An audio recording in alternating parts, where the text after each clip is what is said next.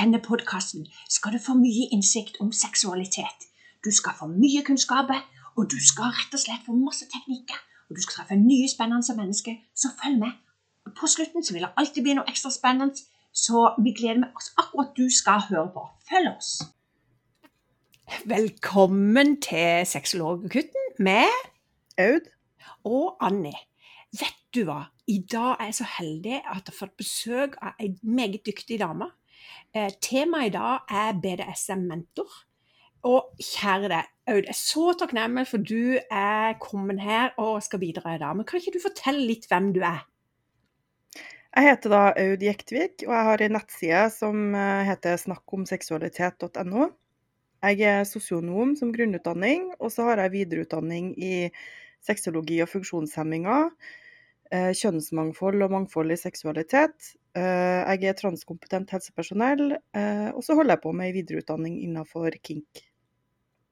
Herlig fred. Ja, som sagt, dere lyttere, dere har noe spennende i vente i dag. Og selvfølgelig så vil dere høre noe underveis, og dere må glede dere, for her vil det skje mye. Men du, kjære Aud, og lenge har du vært en BDSM-er? Jeg drev med BDSM lenge før jeg kalte det for BDSM, så jeg har nok alltid vært BDSM-er egentlig. Ja. Men når jeg var cirka 20, tenker jeg, så lærte jeg at det fantes et uttrykk for det jeg likte. Og så fant jeg BDSM-miljøet noen år senere. Og det var veldig givende, fordi at selv om man ikke skal henge seg så mye opp i de her bokstavkjeksene som jeg liker å kalle dem da, og alle de her definisjonene og hva man er og ikke er og sånn, så er det nyttig å ha et begrepsapparat for å kunne spørre om det man vil ha. Men det som er greia, det er jo det at kanskje vi skal ta disse her bokstavkjeksene, hva de egentlig står for, for vi trenger alltid en repetisjon. Vi har spilt inn en podcast tidligere med det, men hva står det jo egentlig for BDSM? BDSM står for bondage, som er å begrense bevegelsesfriheten til noen. Det står for disiplin, som handler om regler og konsekvenser av regelbrudd. Det er sadisme og masochisme, som handler om å påføre eller å få smerte. Gleden ligger ofte ikke i selve smertepåføringen, men det å mestre, det å klare å stå i det, og det at kroppen skiller ut masse spennende smertestillende, som da, når du slutter å påføre smerte, så fortsetter den litt til, og så føles det bra etterpå. Og så handler det om dominans og underkastelse, som er det som flest driver med, vil jeg si, innenfor BDSM-forkortelsen, som da handler om maktforskyving. Ja. Men det er jo mange ulike bokstaver. Altså, det er jo mange som switcher mellom disse ulike rollene her innenfor BDSM. Er det mest normalt, eller er det veldig forskjellig, eller? Det er mest vanlig å være switch, altså det at man kan bytte mellom en dominant og en underdanig rolle. Det er ca. 2/3 som gjør det, eller som kan gjøre det. Og det er også mange som driver med BDSM, som bare driver med en av tingene innenfor forkortelsen, eller andre undergrupper. Så man må ikke drive med maktforskyving eller smerte eller bondage for å drive med BDSM. Men mange av mine klienter, mange er liksom BDSM vanilje. Og det er jo kanskje også litt greit å få avklart hva en BDSM vanilje kontra en hardcore, eller hva du definerer innenfor. Hva bruker du som begrep?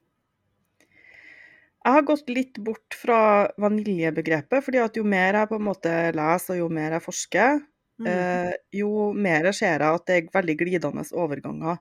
Det finnes mange som ikke definerer seg som BDSM-ere, men som helt klart driver med bondage eller ting som er innenfor forkortelsen. Det er helt greit. Hvordan folk identifiserer seg er selvfølgelig helt opp til dem. Men mange vil jo si at den vanligste formen for BDSM er jo de som beholder det på soverommet, og som gjør det av og til, som bruker elementer for å krydre litt, men som ikke ser på det som en stor del av sin identitet eller i hverdagen sin. Men så bra du sier det. Men du, vi må tilbake til hovedtemaet, for vi skal snakke litt om BDSM-mentor. Hva er egentlig det? En mentor er noen som kan veilede deg, som du kan spørre om råd. Og det er gjerne en nøytral person som man ikke har en veldig sånn personlig eller seksuell relasjon til, som du derfor kan være ganske trygg på at kommer med råd som er til det beste for deg.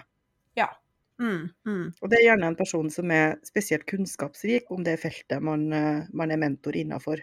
Ja. Så det at hvis den er en dominant, så er det veldig ok å få en dominant mentor? Er det sånn å forstå? Ja, det kan det være. Og det kan også være nyttig å ha mentorer av ulike roller, fordi at hvis man i utgangspunktet ønsker å ha en dominant rolle, så kan det være veldig nyttig å snakke med noen som er underdanig, eller noen som er switcher, for å høre om er det dominante du har hatt som har gjort ting som man gjerne vil unngå. Hvordan føles det egentlig å være underdanig? Hva er det underdanige på leting etter når de leter etter en dominant, for eksempel? Sånne tips er det ofte bedre å få fra noen som har en annen rolle enn den du selv har. Hva tenker du er fordelene med å bruke en BDSM-mentor? Fordelene er at det kan være en trygghet, for eksempel hvis man treffer noen for første gang. Vi kaller det jo lek da, når vi har sex gjerne. Ja. Når man leker med noen for første gang, så kan det være veldig ålreit å ha noen som man kan ta en telefon til etterpå, og si ok, det og det skjedde, kanskje var man nervøs eller litt usikker, det her lurer jeg på om blir helt riktig, hva tenker du? Kanskje har man fått gjort en fantasi, og så var den ikke like bra som man hadde tenkt. Og så kan man forske litt i hva var det som var viktig med fantasien, hva kan man gjøre mer av neste gang, eller mindre av neste gang for at det skal passe bedre, og kanskje bli trygget litt på at man er ny, og at ingenting vil være perfekt med en gang. Ja, for det er jo så mye variasjon her. Og det er så bra, Aud, at du sier leg, og bruker det som at en er nysgjerrig og utforsker hverandre, egentlig. For jeg opplever noen ganger at noen tolker det som at BDSM er bare vondt og smerter. Men det er jo så stort. Ja, det er lek. Det er et samtykkende rollespill. Det er veldig viktig. Det er alltid likeverdige personer i bunnen, og så kan man leke med maktforskyving som man opplever i hverdagen. For eksempel at den ene er politi som har stoppet deg i fartskontroll, og så må du prøve å flørte deg ut av bota. Kanskje får du spenk i stedet for å måtte betale bota i et rollespill. Og så liker jeg Midori, som er veldig kjent til Domina sin definisjon, at BDSM er barnlig lek med voksne seksuelle privilegier og kule leker. Ja. Så bra. Det trenger ikke å være så alvorlig. Nei, så flott. Men du, dette med 24/7-avtaler, kan du si noe om det?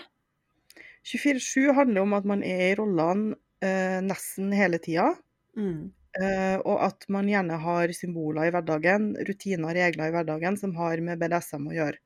For man kan jo seksualisere hva som helst. For eksempel hva partneren din skal ha på seg, hvem som skal gjøre husarbeid, masse sånne ting. Og ofte så er det alltid noe som er unntatt. For eksempel hvis man har barn, så vil alltid hvordan man skal oppdra barna være unntatt dette BDSM-rollespillet. Hvor man skal bo, hva slags bil man skal ha. Altså sånne store avgjørelser der det er viktig at man er likeverdig og har en ordentlig diskusjon.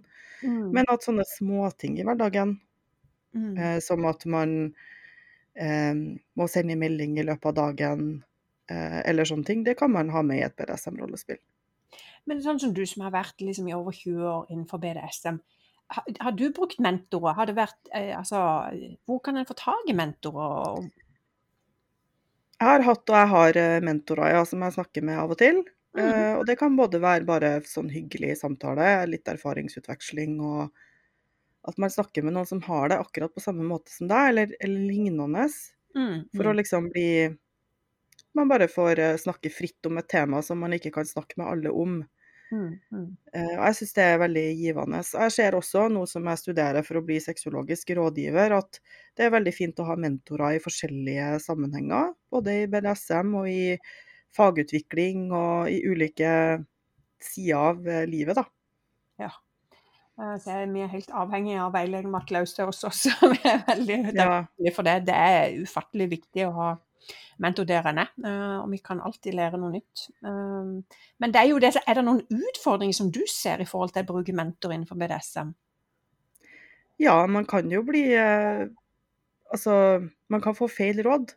Det kan hende at man får en mentor som sier at de kan mer enn de egentlig kan. Og det kan hende at man ser seg blind på de rådene man får, og glemmer å kjenne etter selv, hva er det egentlig jeg vil, hva er det jeg har lyst til. Det er også Det finnes også mennesker som sier at de vil være mentor, og det de egentlig er på utkikk etter, er å forme noen i på en måte sitt bilde. Det er veldig negativt. Det må være fokus på den som er på en måte eleven, eller den som vil lære, og hva de ønsker å få ut av det her.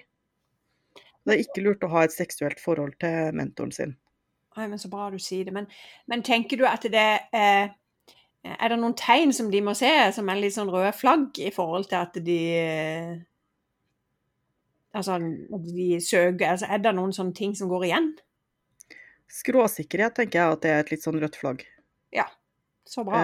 At man ikke vil være i dialog, men at man bare liksom skal fortelle hvordan ting skal være, det vil jeg se på som et faresignal. Ja. Også hvis man flørter og blander inn personlige ting i den relasjonen. Altså i hvert fall for mye da. Det er lov å ha humor og sånn, men man må være forsiktig. Og så tenker jeg at det kan være greit å se på, er de en del av et miljø? Har de erfaring? Virker de trygg i rollen sin? Tåler de å bli utfordret på ting?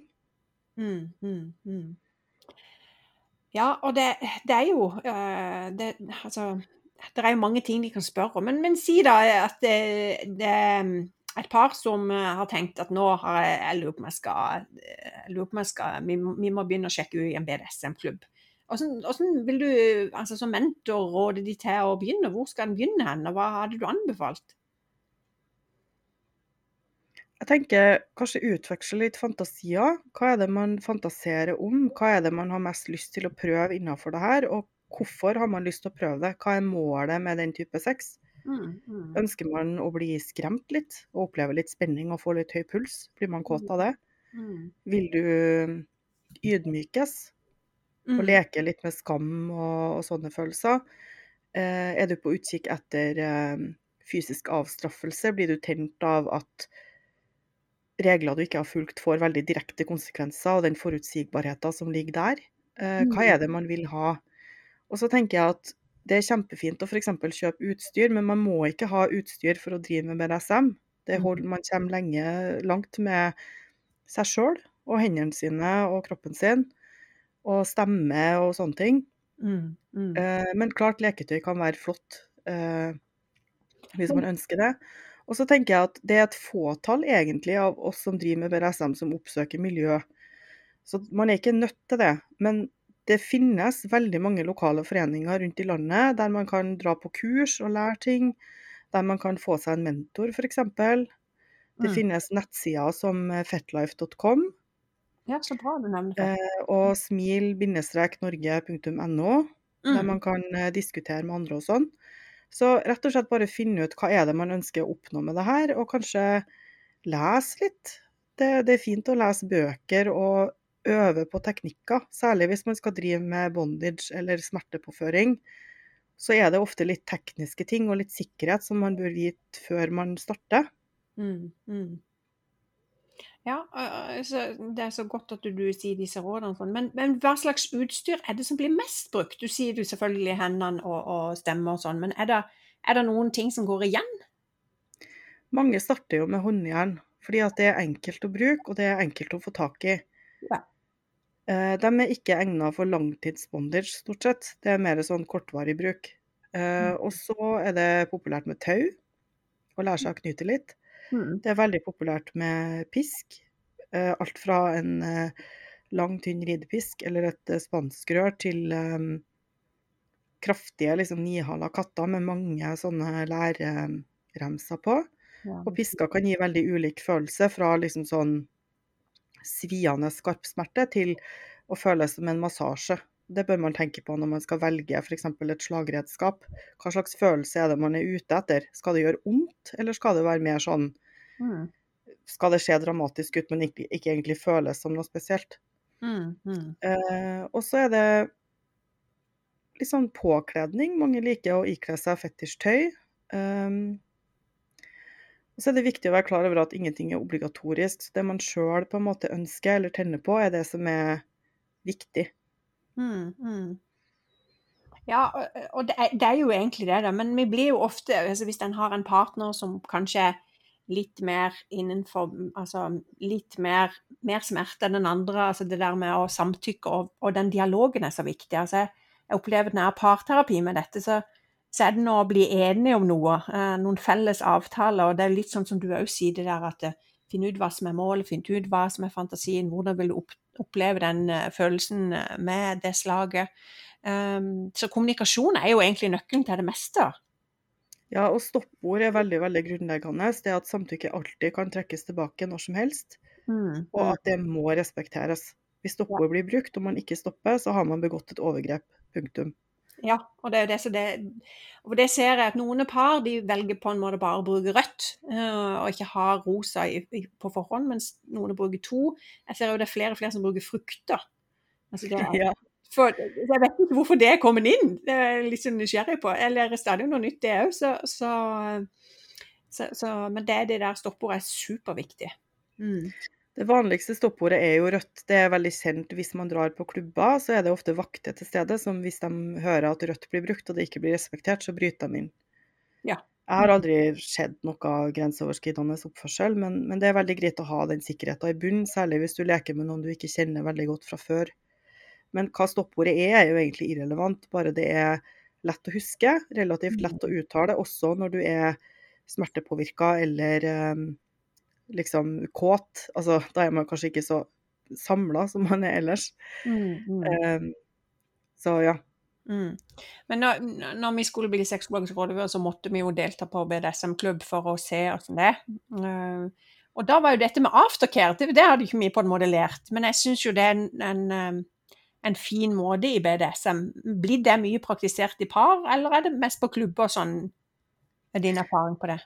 Jeg har inntrykk av at det blir praktisert en del i par, særlig de som har lest litt og undersøkt litt på forhånd, noe som en veldig stor fordel. Fordi at når man har hatt maktforskyving, så det lett å få et lite dropp etterpå, at man kanskje blir usikker på, ok, nå ble jeg kalt for det, mente hun det? Eller gjorde jeg noe feil? Eller det gærlig at jeg tenner på det her? Altså, det så mange tanker som kan komme i ettertid, og da det kjempeviktig å trygge hverandre på at man likeverdig, og at det man gjorde var ønsket og positivt, og bygge hverandre opp. For SM skal være oppbyggende. Hvis det nedbrytende, så det egentlig noe annet man driver med. Ja. Det som veldig bra med deg, du veldig tydelig. Det skulle ønske mange var det innenfor BDSM-miljøet, men du formidler masse kunnskaper, så det veldig bra, altså.